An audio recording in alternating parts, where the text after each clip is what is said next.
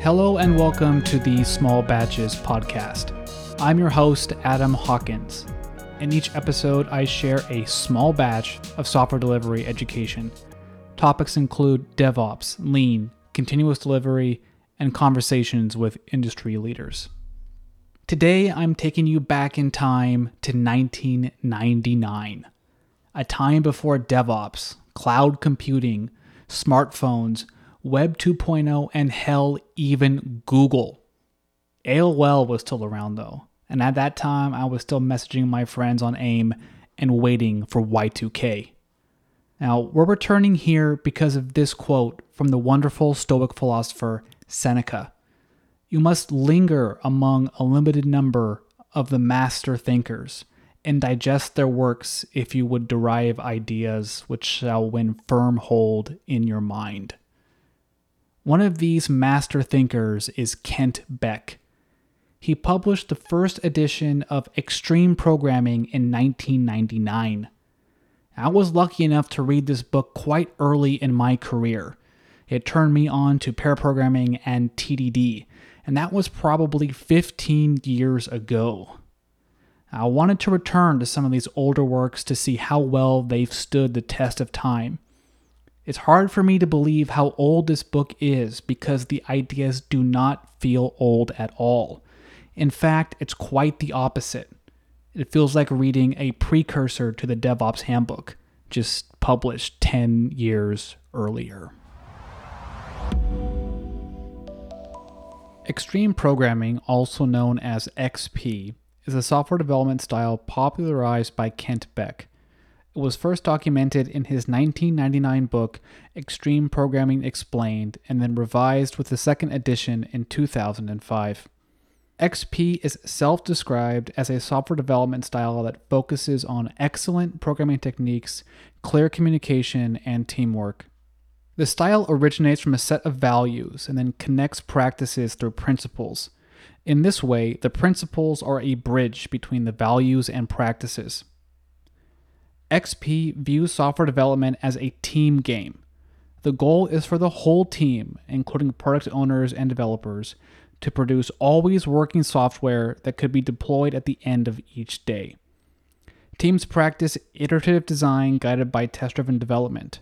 Programming happens in pairs. The second set of eyes is a redundancy measure that prevents defects and increases quality. Pairs always work on stories collected from direct customer feedback. This way of working originates from 5 values. Communication, built around sharing knowledge, thus minimizing problems. Simple solutions that reduce communication overhead and lessen cognitive load. Collecting fast feedback to course correct at the earliest possible opportunity. The courage to speak truths, both pleasant and unpleasant, and respecting the contributions of all team members equally. The values lead to principles that apply to the daily work. The second edition of Extreme Programming Explained enumerates 14 principles: humanity, economics, mutual benefit, self-similarity, improvement, diversity, reflection, flow, opportunity, redundancy, failure, quality, baby steps, and accepted responsibility. These principles feel right at home with the lean software development philosophy, so much so that XP feels like an early ancestor to what we would consider modern software engineering. The XP principle of flow describes, quote, a continued flow of activities instead of discrete phases. This leads naturally to continuous integration and into continuous delivery. The XP principle of failure emphasizes learning. Beck explains the principle with a simple question. Given you don't already know the best way, what's the cheapest way to find out? Should your experiment fail, then you've uncovered something valuable about the problem domain. The XP principle of reflection encourages introspection into the structures of the work itself. How is the team working and why is it that way? That dovetails into the XP principle of improvement. Systems and processes can always be improved. There is no perfect state. Just pick a starting point and improve from there. The XP principle of quality states that quality is not a control variable. It's an accepted characteristic of all work. Now, there is something that sets XP apart. XP demands that individuals perfect their techniques. The focus on individual excellency is absent from the current literature on software development. XP takes an unabashedly pro test-driven development stance because TDD is the best way to iteratively develop software. TDD is the way that programmers perfect their skills. It's the lens that teaches programmers how to design systems. It's the prerequisite to continuous delivery, which is the prerequisite to high-performance software delivery. XP demands that individuals always do their best work, irrespective to the constraints.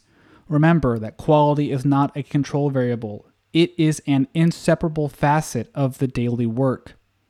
This was true in 1999, 2005, and still is in 2022. This is why XP still resonates with me after all of these years. XP demands a level of individual responsibility in perfecting their techniques. That means that extreme programmers are always learning. Anything else is simply unsatisfactory. Consider this quote from the chapter on values, principles, and practices. When I hear a programmer brush off a defect, I hear a failure of values, not technique. The defect itself might be a failure of technique, but the reluctance to learn from the defect shows that the programmer does not actually value learning and self-improvement as much as something else. This is not in the best interest of the program, the organization, or the programmer.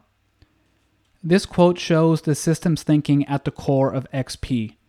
Learning is a mutual benefit to all involved.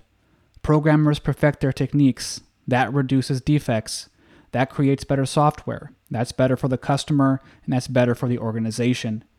And hell, perfecting your skills may even bring you some pride and accomplishment along the way. Finally, if you want a more up-to-date version of XP, then I recommend Modern Software Engineering by Dave Farley. This almost feels like the same book, just published 17 years later. You've just completed another episode of Small Batches. If you enjoy this episode, then please share it with your friends and colleagues. You can go to smallbatches.fm for show notes and links to everything discussed in this episode. I hope to have you back again for the next episode. And until next time, happy shipping.